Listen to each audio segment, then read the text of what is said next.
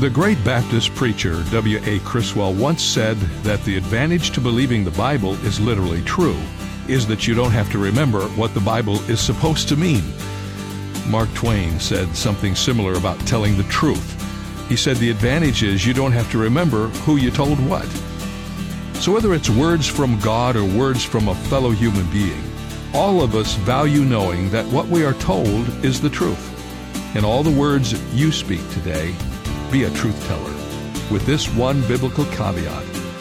Wherever and to whomever you speak the truth, speak it in love.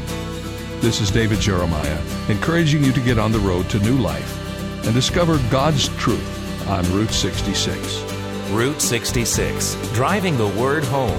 Log on to Route66Life.com and get your roadmap for life. Route 66. Start your journey home today.